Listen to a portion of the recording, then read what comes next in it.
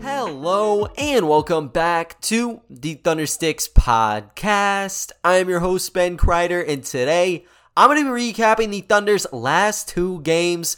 Going to be talking about Monday's matchup against the Sacramento Kings, last night's game against the Denver Nuggets, SGA's continued domination post All-Star break, and I'm also going to be talking about Isaiah Roby's big night and his current situation within the Thunder's rotation. And to top it all off, I'll be giving you all a very special offer from my good friends over at DraftKings Sportsbook, so you do not want to miss out on that. But guys, starting things out in Sacktown, OKC going up against the Kings.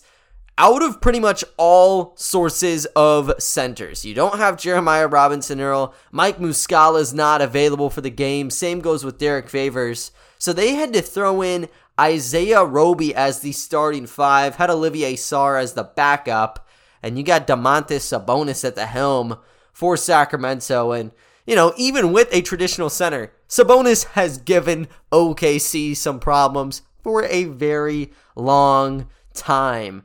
But anyways, you square off into this game, and you start to see offensive exchanges. Back and forth, back and forth.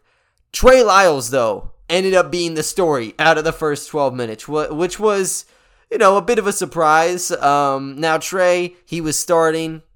OKC's front court was not particularly the best suited for this contest, so he was able to lead them. The Kings put up 35 here. But Oklahoma City was still up in the ante. They had 32 points in the first quarter, had a lot of threes going for them. They went 4 of 9 from distance, 2 of 2 from SGA here, and SGA already had 14 points leading into quarter number 2. And as you got into more action in the game, didn't see much of that same production from Sacramento's front court. Trey Lyles, 0 points. Domantas Sabonis, 0 points. Sacramento, they struggled. They only had 24 in the frame, and OKC took advantage. Completely evened things out. Clean slate, tie ball game. Going into the second half, they outscored them 27-24, and the surprise of the period came from Olivier Sarr. Mark Daigneault wanted to play his bench really the entire second quarter. Olivier played 8 minutes. Poku played 11 minutes. Lindy was out there for 6 and Teo played 8.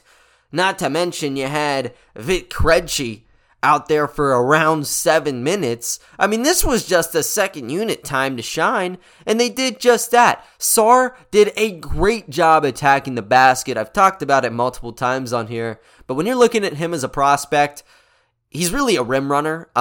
You have the athletic ability with him. Is he going to be popping out from 3?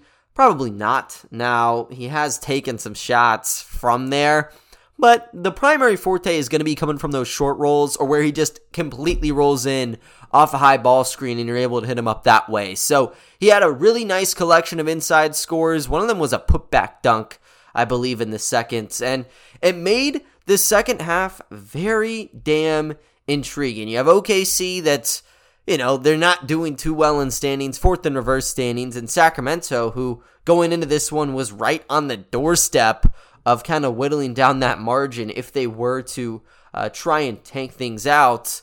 But, you know, going into it, really didn't seem like a tank fest, and it definitely did not look like that in the third quarter, because OKC jumped out with a 7-point lead.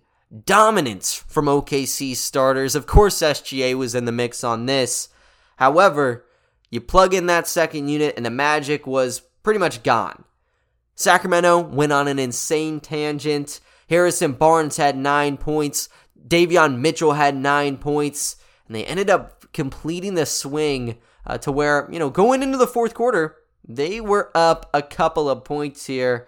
Completed this one up 9 going into the final 12. So OKC needed some magic. Now, you did have SGA, who was really just on fire. I mean, 14 points in the first quarter, 11 points in the second quarter.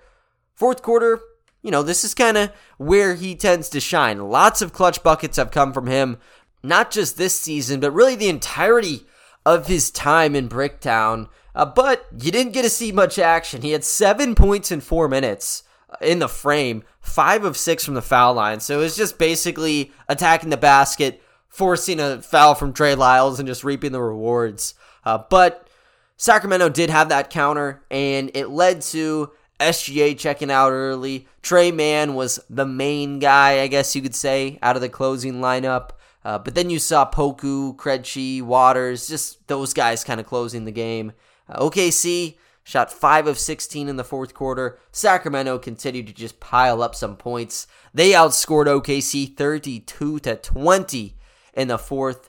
Ended up winning 131-110. So you have this just monstrous second half where they're able to pick up really all those points. I mean, this was a tie ball game going into quarter number 3. But I don't think it tells you the full story, because there was a fight from Oklahoma City in this game. Third quarter, damn near up double digits against them. Just faltered at the end there, and then Daigneault kind of pumped the brakes to allow some of the younger guys to get additional action. But that loss actually widened the margin in terms of reverse standings. OKC would have had, right on their tail end, the Indiana Pacers, I believe, a half game back, and Sacramento would have been 1.5 games away. Because of that, Sacramento pulled out 3 games away from Oklahoma City, and they kept to that fourth and reverse standings cushion. But breaking down the numbers, you don't have Josh Giddey, you don't have Lou Dort. Someone has to step up, and that man is going to be SGA, really any given night. Finished with 37 points, 12 of 16 from the floor, 3 of 3 from downtown, and he got a double-double with 10 assists to go along with his serving. He did it at all 3 levels, and that's always how I evaluate him on any given night. Is he able to attack the basket? Typically, that's a yes. Is he getting foul shots? Typically, that's a yes. When it comes to the 3-ball, it's been shaky this year. He hasn't shot above 30%. He brought the entire package in this game. And if you gave him the last 8 or so minutes in this fourth quarter, this could be an entirely different ball game. When he was out on the court, OKC was able to put in some damage. Just came short there. Subbed in that second unit. That's kind of the tale. In terms of the foul shots, though, 10 of 14 from the line. Accounted for over half of Oklahoma City's not just attempts, but also makes at the charity stripe. Going beyond that, Olivier Sarr did an excellent job. When you guys recall, the first time Sarr was at the NBA ranks, it was off of a hardship exception because of all the COVID absences. Played 12 minutes against Sacramento, 4 points, couple rebounds, and 2 blocks within 45 seconds. Complete energy guy there. I think that's why he ended up netting this 2-way contract, or one of the reasons. And, you go back against Sacramento, Sarr hasn't played really at all this year. Even after that Sacramento game, they didn't use him on his 10 days. Put him in. He's able to play a career-high 26 minutes, post 12 points and 4 rebounds on 5 of 8 shooting, 1 of 2 from downtown as well. I've said, with the blue, he's been experimenting from 3. Am I completely sold on it? No. But OKC's also in an experimental phase. So, if he's open, I'm not going to knock the shot. So, he was taking them. He goes 1 of 2. You love to see it. And overall, I think the energy he brought was a net positive to the Thunder. Kind of makes you wonder, does he play additional minutes moving forward? And all things considered, I mean, he's not a spectacular big man, right? He's the prototypical rebounder who has a bit of hops to him, but he hasn't tapped in that next level. When people talk about the Moses Brown of last year, I guess you'd pin that to Olivier Sarr. I will say, I believe Sarr has a bit more of an expanded range now, rebounding-wise. He's definitely not on the same level as Brown, but I do like him as a prospect, and I think with the in-house players available, Sarr made the most sense on a 2-way contract. And talking about another guy from the OKC Blue, Vit Krejci had 10 points in this game to go along with 5 rebounds and 2 assists. Tough break for him from 3. He shot 0 of 6. However, the cutting was insane. Straight masterclass he put on. 4 of 6 on 2s. I believe 3 out of his 4 makes actually came off of just drives inside. And whenever I was scouting him out of Zaragoza, and whenever he got selected, I said, here's the thing with him. I think he's going to be a small forward, and primarily, he will be a cutter. I loved his play from the corner overseas. That's the way he's played with the Oklahoma City Blue. Completely translates it over to the next level, and he gets double digits out of it.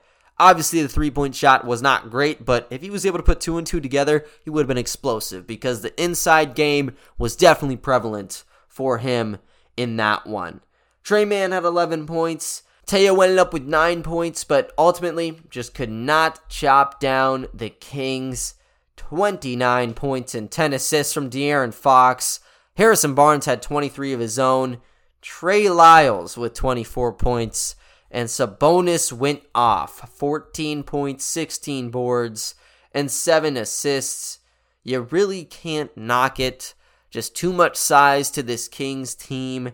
And hell, if they had Richaun Holmes, I would have been waving that red flag. Holmes is a beast around the basket, shoots around 80% inside 3 feet. Would not have wanted to see that.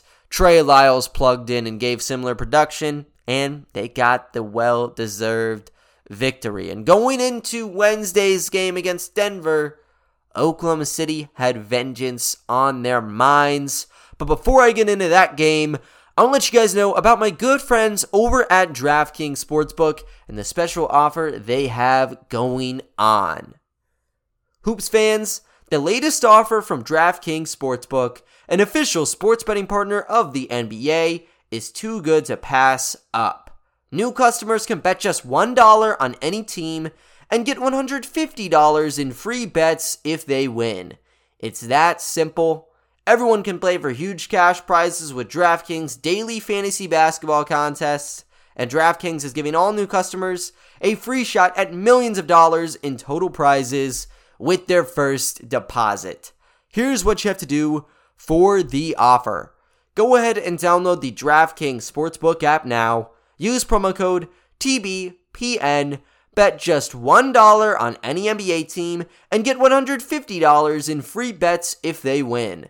That's promo code TBPN at DraftKings Sportsbook, an official sports betting partner of the NBA. 21 plus minimum age and location requirements vary by jurisdiction. See DraftKings.com/sportsbook for a full list of requirements and state-specific responsible gambling resources. Void where prohibited. Minimum $5 deposit. Gambling problem? Call 1-800-GAMBLER. In Tennessee, call or text the TN Red Line. That's 1-800-889-9789. In Connecticut, call 888-789-7777 or visit ccpg.org/chat. In New York, call 877-8-HOPE-NY or text HOPE-NY. That's 467-369. But guys, moving along to yesterday's game against the Denver Nuggets. Oklahoma City did not look good when it came to covering the paint on Monday. Sacramento got to walk inside, pretty much do whatever they wanted, and there was nothing new on the injury report here. Actually, you added one in Aaron Wiggins. So, you still have to run the lineup where Isaiah Roby's at the 5, but now Aleksej Pokusevski is the starting 4. So you have a very small ball lineup at your 4 and 5 spot. You're facing arguably the best big man in the league, former MVP Nikola Jokic. That is a nightmare of a game for the Thunder. And the Nuggets run a 6-game winning streak going into the game. So that is kind of a bit of a talking point. It's a bit of a scare for Oklahoma City. Granted, they have been rebuilding the majority of the season. However, tips off, and Oklahoma City's front court is actually the reason they're up to begin the game. They went on a 9-2 opening run, inflated it to an 11-4 run And Isaiah Roby was leading the game with 7 points on a perfect 3 of 3 cut. Mike Malone couldn't call a timeout fast enough. They had to regroup. And Denver's starting unit was not good in the first quarter. They had to go get their bench. In particular, they had to get Nishan Bones-Hyland to dig him out of the graves here. And Denver was able to tie it up at 24 all off of a 7-0 concluding run. So Nikola Jokic, sure, was he still able to put some points up? Yeah, he had 4 points and 6 assists already, but he was pretty much neutralized. No one else on this starting group was too satisfying. And Hyland, like I mentioned, he was leading with 8 points for the Nuggets. So OKC, they're looking pretty good. They're keeping the game low in scoring, and Nikola Jokic has yet to pop off. Second unit action comes back around, and Denver's bench explodes again. Easily better than their starting group in the first quarter. Rollout, no different. They hit their first 5 shots, coast to a 14-1 run, and open the floodgates on a 13-point lead. What does Daigneault do in response? He throws in the starters. SGA, Trey Mann, Isaiah Roby, you name it, he's got him out there. And OKC had a responding run of 14-2. Able to counter them, put them right back on front. And by the halftime horn, Oklahoma City was neck and neck. They were down 54-52. And OKC, they were going to any and all options available for buckets. If you guys were listening to the away broadcast in this game, hate to throw shade, very, very Homer commentary crew, which I guess is to be expected for these regional broadcasts, but that's what it was, right? Let's call it how it is. They were very upset about the free throw battle. Oklahoma City was getting a ton up in the second quarter, 10 shots to be exact, but they only put up 14, and so did the Denver Nuggets. So you had 28 foul shots in the first 24 minutes of the game, and Oklahoma City really had 2 guys they were playing off of. One of them, no surprise, it's Shai Gilgeous-Alexander. He's up to 14 points. But the second in command, shooting 4 of 7, was Isaiah Roby. He looked extremely good for the Thunder. And you had Poku making his return to the starting unit with 7 points and 5 rebounds. On the other side, you had Jokic with 14 points and 7 boards. Honestly, that's not that bad with who you have matched up against you. And not much else was going on for the Nuggets. They were shooting 5 of 18 from 3, and they were just swinging and hoping that they could get something going. Really couldn't to put the game away. So you head into the third quarter. It's anybody's ball game, and you have Oklahoma City taking advantage yet again. Denver was atrocious from 3. I talked about it a second ago, but their starters also were yet to hit a 3-point shot. Didn't make a single 3-point shot in the third quarter, at least out of the starting 5. And Oklahoma City on the flip side hit 5 of their first 8 shots from distance. And Denver started 2 of 11 from downtown. Oklahoma City was in the lead by 9 points. They were looking to just veer off into the sunset, take their W, and leave the Nuggets in the dust. But they had other plans. Mike Malone was not looking towards his starters again. Throws out a collection of bench guys. 3 consecutive threes go in. Icing on the cake, the last one, left corner catch and shoot from Bryn Forbes. Launches up the 3, swishes it home, but Vit Krejci, who was way out of the play, zoomed in, fouled him, got him a 4-point play, and he got the free throw to go in. So Denver took the lead. But then Oklahoma City snuck right back into it.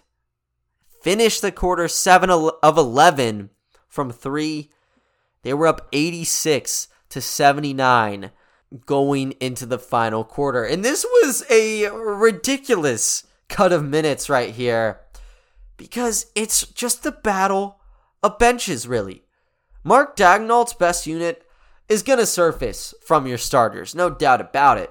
But when you're looking at some of the stars, I mean, Vit Krejci went 2 of 2 from distance. Darius Bazley hit 2 threes from deep. And Isaiah Roby hit 3 of 3 triples in the third. These guys aren't starting. Bazley, sure, let's throw him the bone. He is a starter consistently. But Roby, Krejci, absolutely freaking not. They're out there playing. And, SGA wasn't particularly good in the quarter. He shot 2 of 7, played all 12 minutes, and only mustered up 6 points. Like, the door was definitely there for the Nuggets, but they got shut down. Nuggets starters remained atrocious. They went 0 of 9 from 3, only able to post 12 out of the team's 22 points. 22 points in the quarter. And you had 10 of those points coming off of just that 3-point tangent between Bones Hyland and Bryn Forbes. So unless the Nuggets started just gunning out threes or they got some sort of 3-level production, you might as well call it quits on the game. And Oklahoma City kept applying the pressure. They got their lead up to double digits. The Nuggets couldn't get that major run. Lead teetered between, I'd say, like 6 to 9 points going into the final moments of the game. Let's fast forward to the final 3. And then both starting groups are back out. Malone has to kind of put a hodgepodge in there. You got Bones Hyland running with the ones. But SGA was too freaking much. And one reverse layup potentially puts the game up to 10. He missed the free throw, but it got him up 9 with 3 to go. And then a couple plays later, hits a step back 3 with 90 seconds. Put them up 11 points. And they just waved goodbye to Denver. Snowball effect from distance for them. Starting group shot 0 of 24 from 3. They got 1 3 to go in the final 15 seconds of the game. Shoot-around shot was the one that went in for them. They go 4% from deep range with that starting group. That was a real interesting storyline for them. And in all, they ended up shooting below 30% from 3. 12 of 46. I read some earlier. 46 3-point attempts for them was tied for second in franchise history, I believe. And they couldn't hit any of them. So they were just playing OKC's game. OKC, by the way, they didn't shoot 46 times from 3. They shot 29, but they hit 16 of them. Season high of 55.2%. But they're just playing mind games with them. Why do you keep shooting the threes? You have Aaron Gordon and Nikola Jokic as your 4 and 5. Oklahoma City had Aleksej Pokusevski and Isaiah Roby.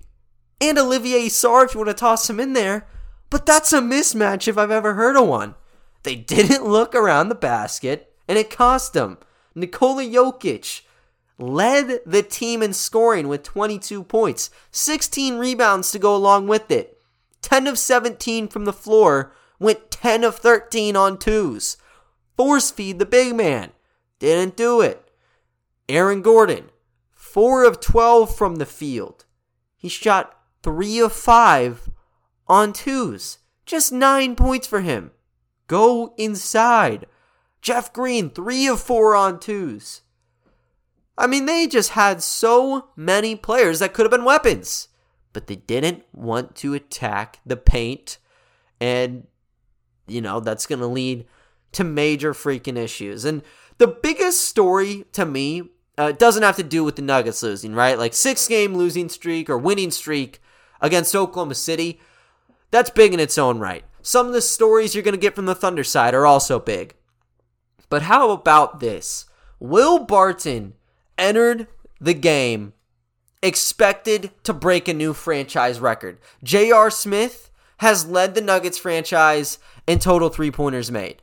when you look at the overall total, I believe it's in the 600 somewhere, right? Barton needs to hit one shot, two, to actually set the record. He goes out there and shoots 0 of 9 from 3, adding insult to injury. 1 of 25 from starters. OKC couldn't miss from downtown.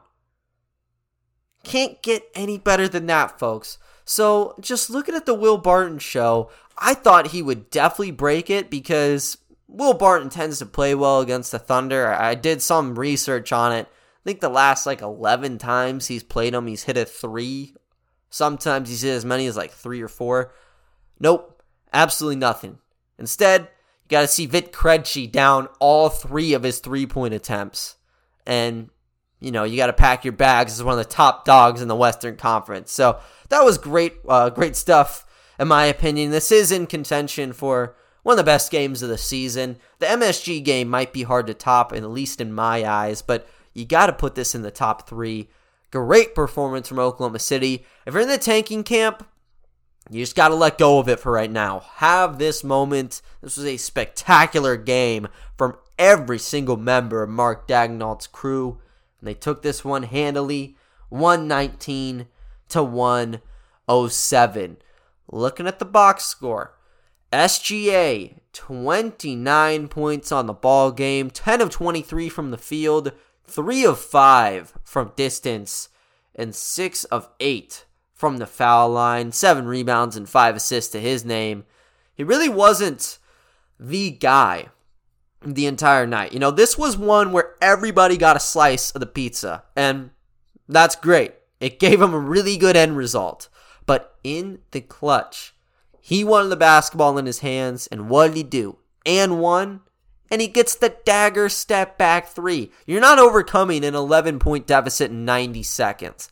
Unless there's some crazy March Madness stuff, yeah, probably call that one out. Didn't happen. SGA was the reason OKC had that comfortable cushion in the clutch. Going beyond that, though, you had Isaiah Roby, and you had a lot of former G League members.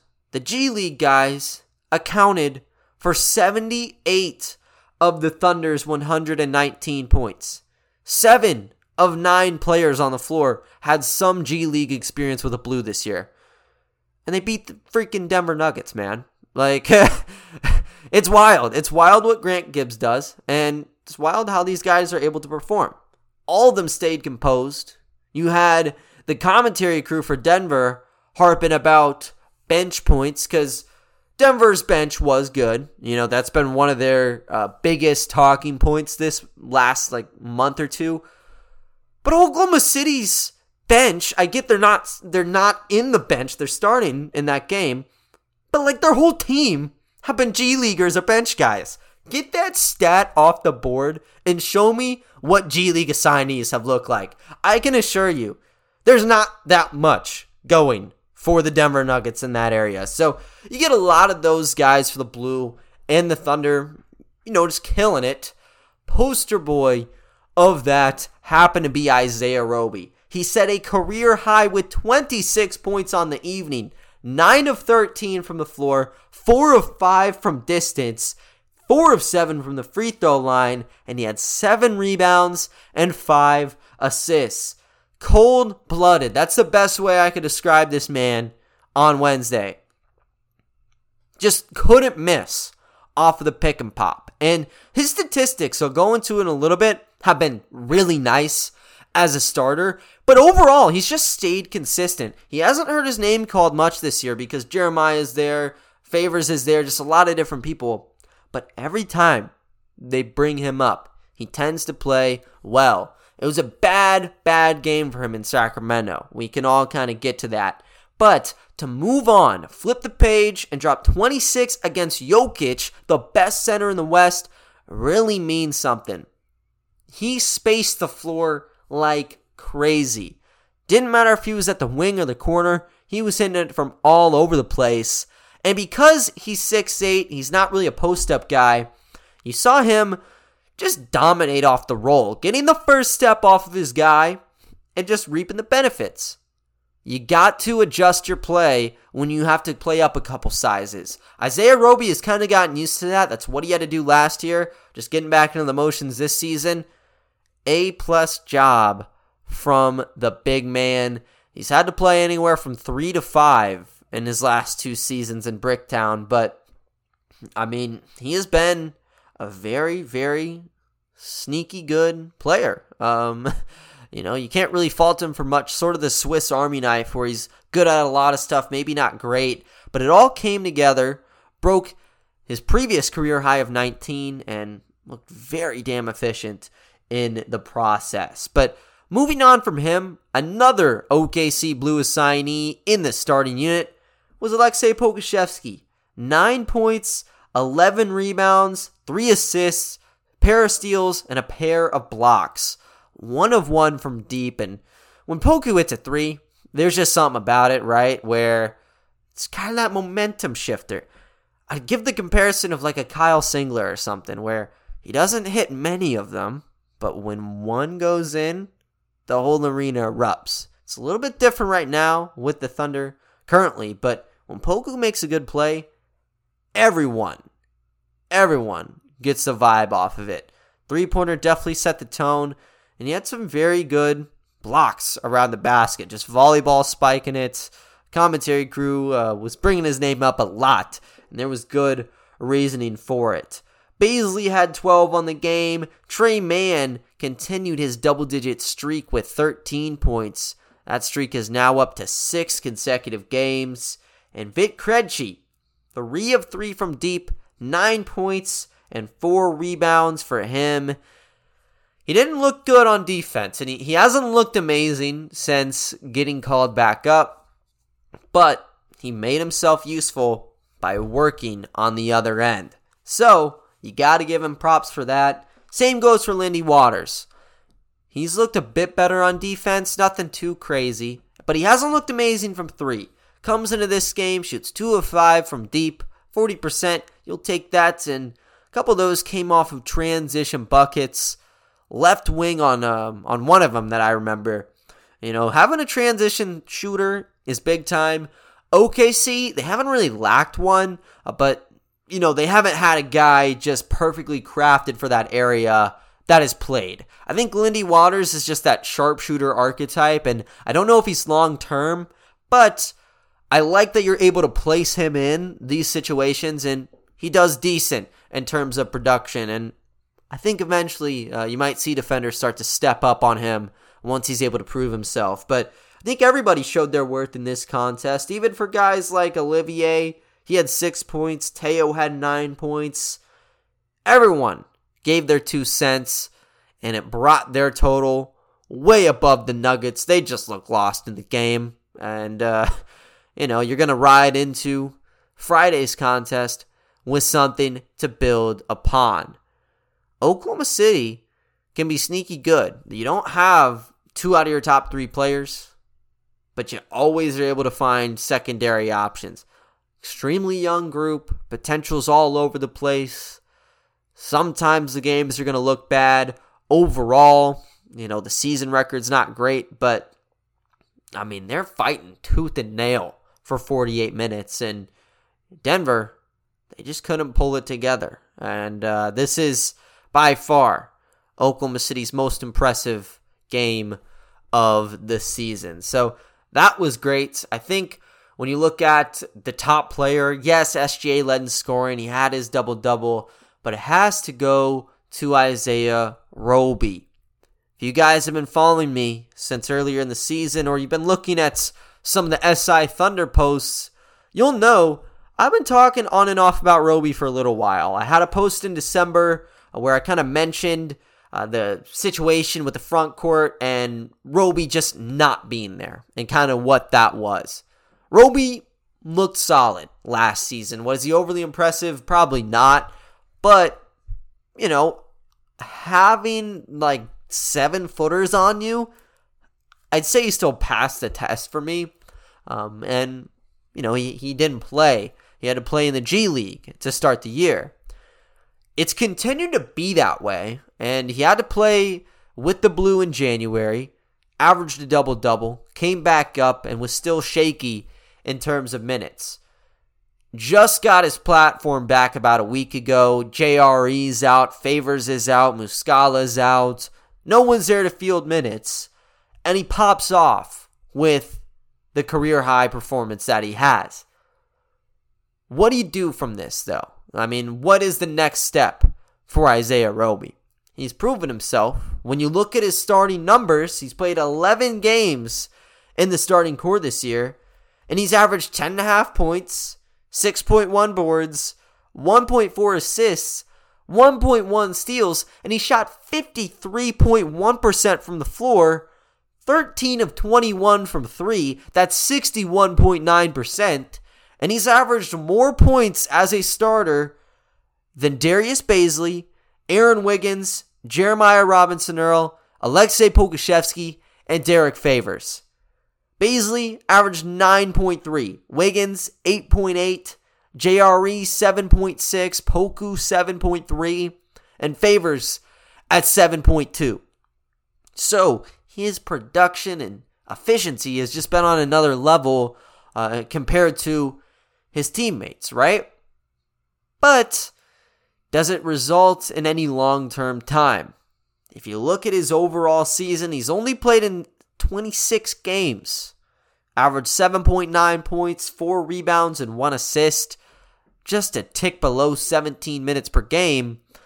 And there's really no clear answer. Those are good numbers. And the time he's playing, very good numbers. Starting numbers might be even better, depending on who you ask. The issue comes in with just the overhaul of assets Oklahoma City currently has. Lots of young guys are on the roster, and there's only so many minutes at Mark Daigneault's disposal. Currently, there hasn't been that many hiccups, right? Like, Teo Maledon might be the biggest one we've seen thus far, where he goes from minute leader last year to kind of completely out of the rotation. But Tre Mann earned his spot, and Ty Jerome kind of outplayed him, right? There was a reason he had to get down and work his tail off in the G League. Same goes for Aleksej Pokusevski too. Like, he wasn't great, didn't look great in the G League either, but he's back on his feet now with the Thunder. With Isaiah, it's a bit of a different case, right? Because he looked alright last season, he's looked good this year, but they can't field the time for him. And this is something that's probably going to stick around as the Thunder continue to rebuild. Like, this is going to take another season or two to really hammer out who's going to stick around. And because of it, you're starting to see some of these tiny issues. They haven't ever exploded, but I think Roby's the biggest case of it, where someone just has to get let off. And even though they deserve a piece of the pie, they're not getting any, and they have to kind of sit on the sidelines or kind of play down at a level that they'll excel at, and that's the G League. But anyways, if you're going to put the light bulb on, you kind of want to see why Roby's not playing. It's because they've already filled that small ball 5 role. Jeremiah Robinson-Earl has been the starter really since day one with this Thunder group. He's started in 36 of the Thunder's games, averaged about 25 minutes, and he's done a decent job. 7.6 points, 6.2 rebounds, 33% from deep, taking just around 4 a game. It's going to space the floor out, and with SGA driving inside all the time, it makes sense. Like, it's a decent enough fit, even though, yeah, he's not your traditional 5. He might be your best option for what you want. And then, obviously, since he is a rookie, bit more youth on his side than Roby. So they made the decision Jeremiah was going to play over him, but then there's really no second spot available at the center because JRE's not a traditional center. Roby's not one either. It's a very lucrative position to hold, and you need to have actual front court presence. Oklahoma City has that in Derek Favors and Mike Muscala. They just picked up Sarr. I don't think Roby really fits into that group, you know? So that's how you get the 45 there. But he's still the odd man out in other positions because they're also still filled. You look at the power forward position. Darius Bazley is right up top there. He's earned the starting gig back. Aleksej Pokusevski is also looked good. And Jeremiah Robinson-Earl and some of these matchups where you have Favors and JRE together, he's going to play power forward. It's just kind of how things tend to work out. And then at the 3, pick your poison, whether it's Lou Dort or Josh Giddey there. Either one who's starting, that's your small forward. Kenny Hustle's behind him. And then you have Aaron Wiggins and Vit Krejci. So there's no open avenue. So even though he's been dominant as a starter, as he's played on the bench, there's no obvious void, and he's kind of gated off right now. Oklahoma City has talked a lot in the last month about how you got to earn your shot. We heard it not even a week ago in relation to Aleksej Pokusevski. He's earned this. That's what Daigneault said about his starting gig. Teo, when he got to play again, it's because he earned it. It's because he played well in the G League. That's kind of what Roby's done. He's earned his opportunity. But whenever these guys are back from injury, is the opportunity just gone? If he's still averaging about 10 and 6 a game? How are you going to do this? Are you going to keep him in the forefront? Maybe reschedule the timetable on JRE? We'll have to wait and see. But Roby's looked good. Has he had some bad games? Yes. A lot of it is due to playing at that small ball position. But he's carved himself a nice spot as a role player. Oklahoma City, they've got about 20 more games left on tap. Roby, don't know how many we'll see from him just based on what we've seen with the rotation. He's looked great though. He definitely deserves the minutes. I don't think they'll dispute that. Just comes down to how they're going to hand it to him and if he will be given extra opportunities. But other than that though, guys, that is going to do it for today's episode. If you guys have a different take on Roby, JRE, or any of the guys listed today, make sure to let me know. You can hit me on my personal Twitter or at ThunderstickPod. That's obviously the pod's Twitter accounts. But other than that though, guys, that is going to do it for today's episode. I thank you all for listening, and I will talk to you all next time. See ya.